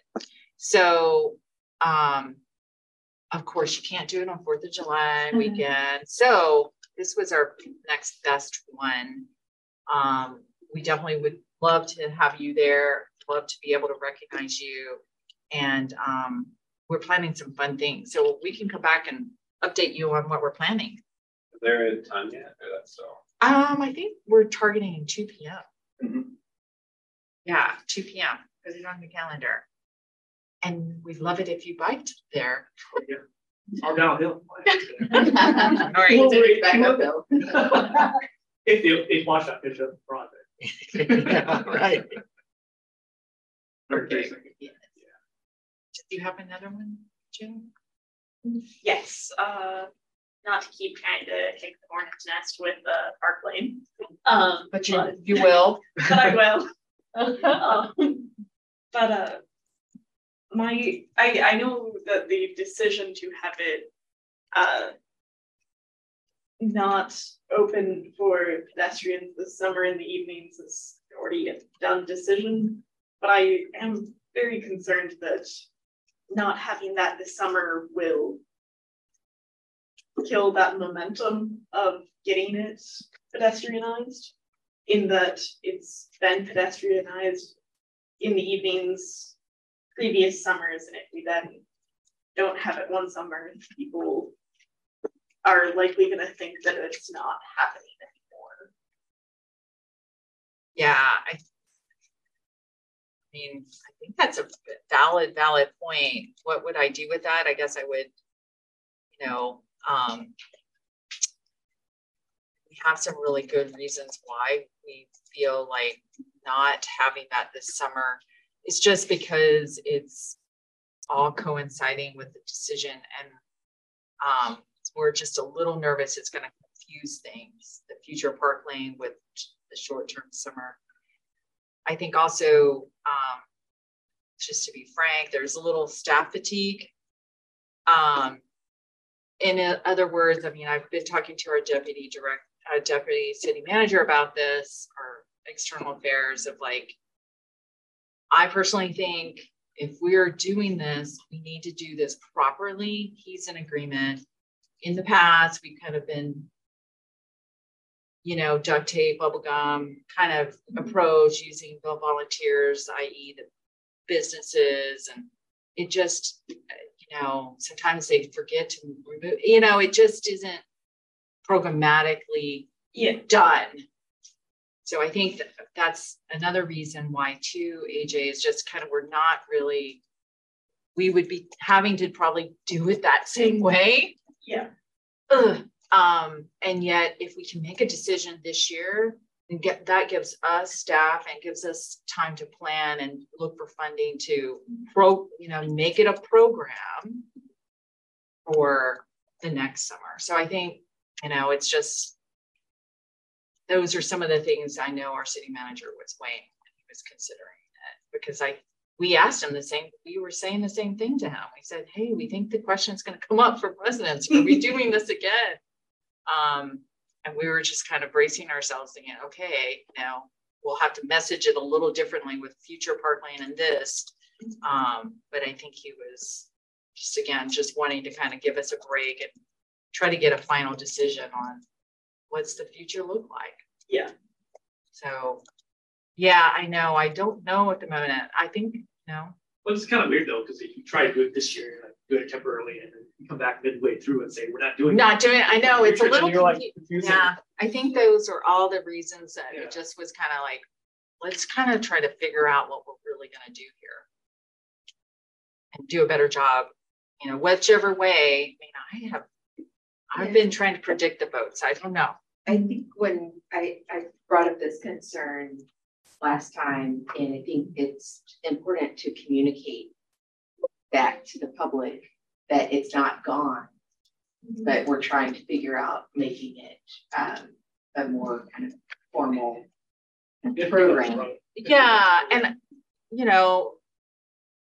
if you are passionate about it, and AJ, it sounds like you really believe in this, June 20th is when the council looking at this, and you can bet there will be a strong, group that's organized and vocal.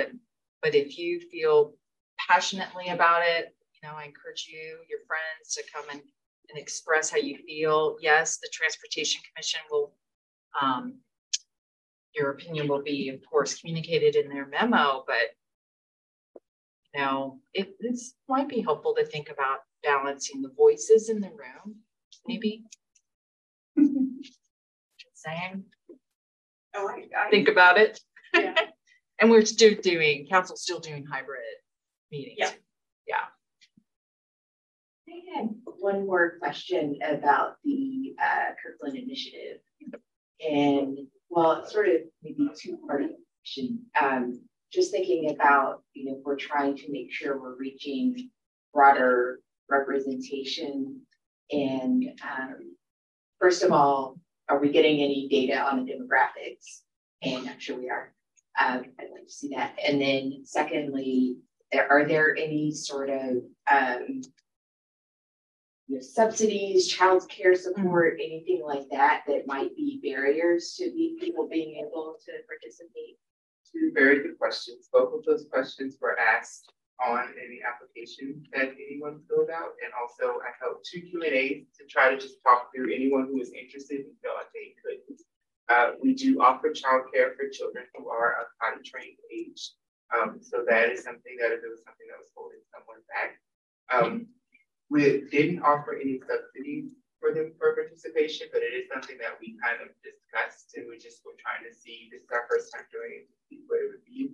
No one identified any subsidies like that. One of the things that we kind of thought about that we are doing is that because it is occurring in the evenings from 6 to 9, we'll be providing dinner for the participants. But yeah, we asked various different ways if there were any, if you want to do this, what would stop you from doing this, right? We're even some of the nights for not having it at City Hall, just again, one, it's that twofold thing. We want everyone to be comfortable and to come in and to have a good time. Our first night is actually at Heritage Hall, it's not at City Hall. But then also we want to show the city off. We want people to participate, right? The connection is about participating in city government. And so yeah, we asked and we wanted to make sure we did collect age range, race and ethnicity, and sexual orientation, and if they were a homeowner or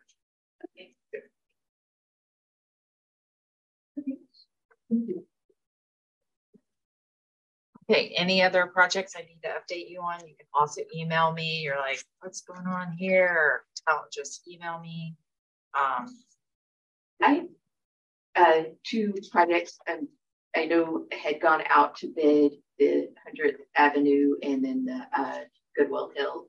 Have those been selected? Yeah, I mean 100 we've awarded. Okay. I can't remember who. Homer. Yeah. And we've used them before. I'm hoping, our project manager, Laura's hoping a groundbreaking in maybe about 2 months. We want to do that. And then Goodwill Hill is, I was going to say, I feel like that's going to go to council. The May. bid opening is May 2nd. Okay. And we'll go to council on May 16th for award. Okay. If we are successful. Currently, there are 10 plan holders. So we are really excited to have this much interest in it. So it should be a good one. Yeah, we've gotten, really great amount of bids. They're just high, but it's still, if we didn't have them, I can't imagine how much more, so hopefully fingers crossed. And then, the 124th project is probably a big one. That's going to bid. We're planning to go to bid in June. Actually, everything's ready. Because it's federally funded, we of course submitted our specs for WashDOT review, and they're having a backlog of projects this time of year. We're waiting for them to get back to us. We're projecting to go to bid as soon as we receive it. So probably early June. Okay. Yeah, and then when this is down the road, but I'm thinking of you would want to know, but when we have a better sense of, the WashDOT 85th, it'd be nice to have a presentation there to update you on kind of how that's going to go, and big one. And so, anyway, that's another one I just want to keep you looped in on. It's pretty impactful. Long period of time. So it's a big one.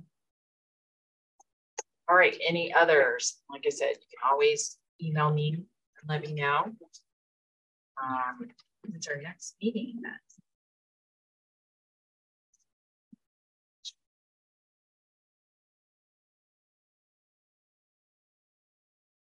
Next is Wednesday.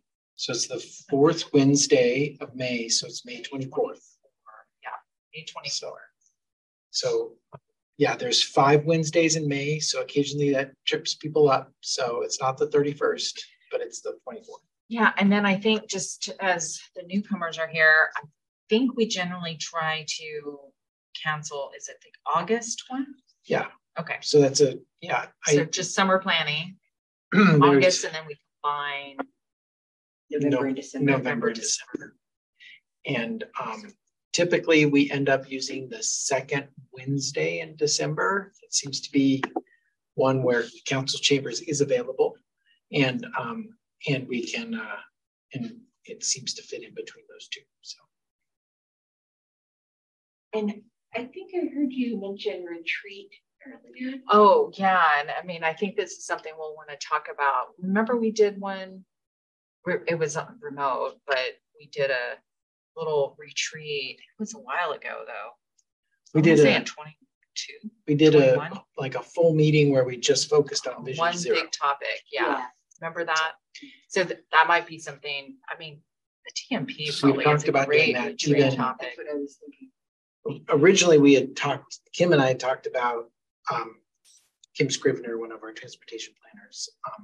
Had talked about next month being a TMP really deep dive, but then Park Lane we're doing one more Park Lane. So that meeting may be dual purpose, but it's something. I'll talk to Kim about that. Something that. Is there any other retreat topic that might be good? TMP is the most urgent thing. Yeah.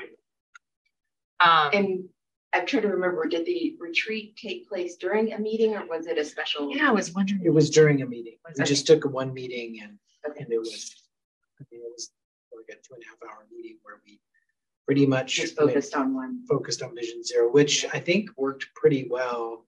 And there may be a time early on during the TMP where that would really work nicely to kind of make some progress and workshop on some things and stuff.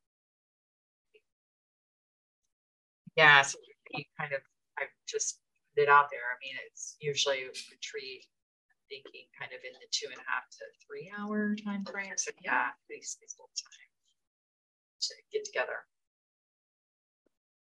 I'll ask her about that. Okay. I just have one comment.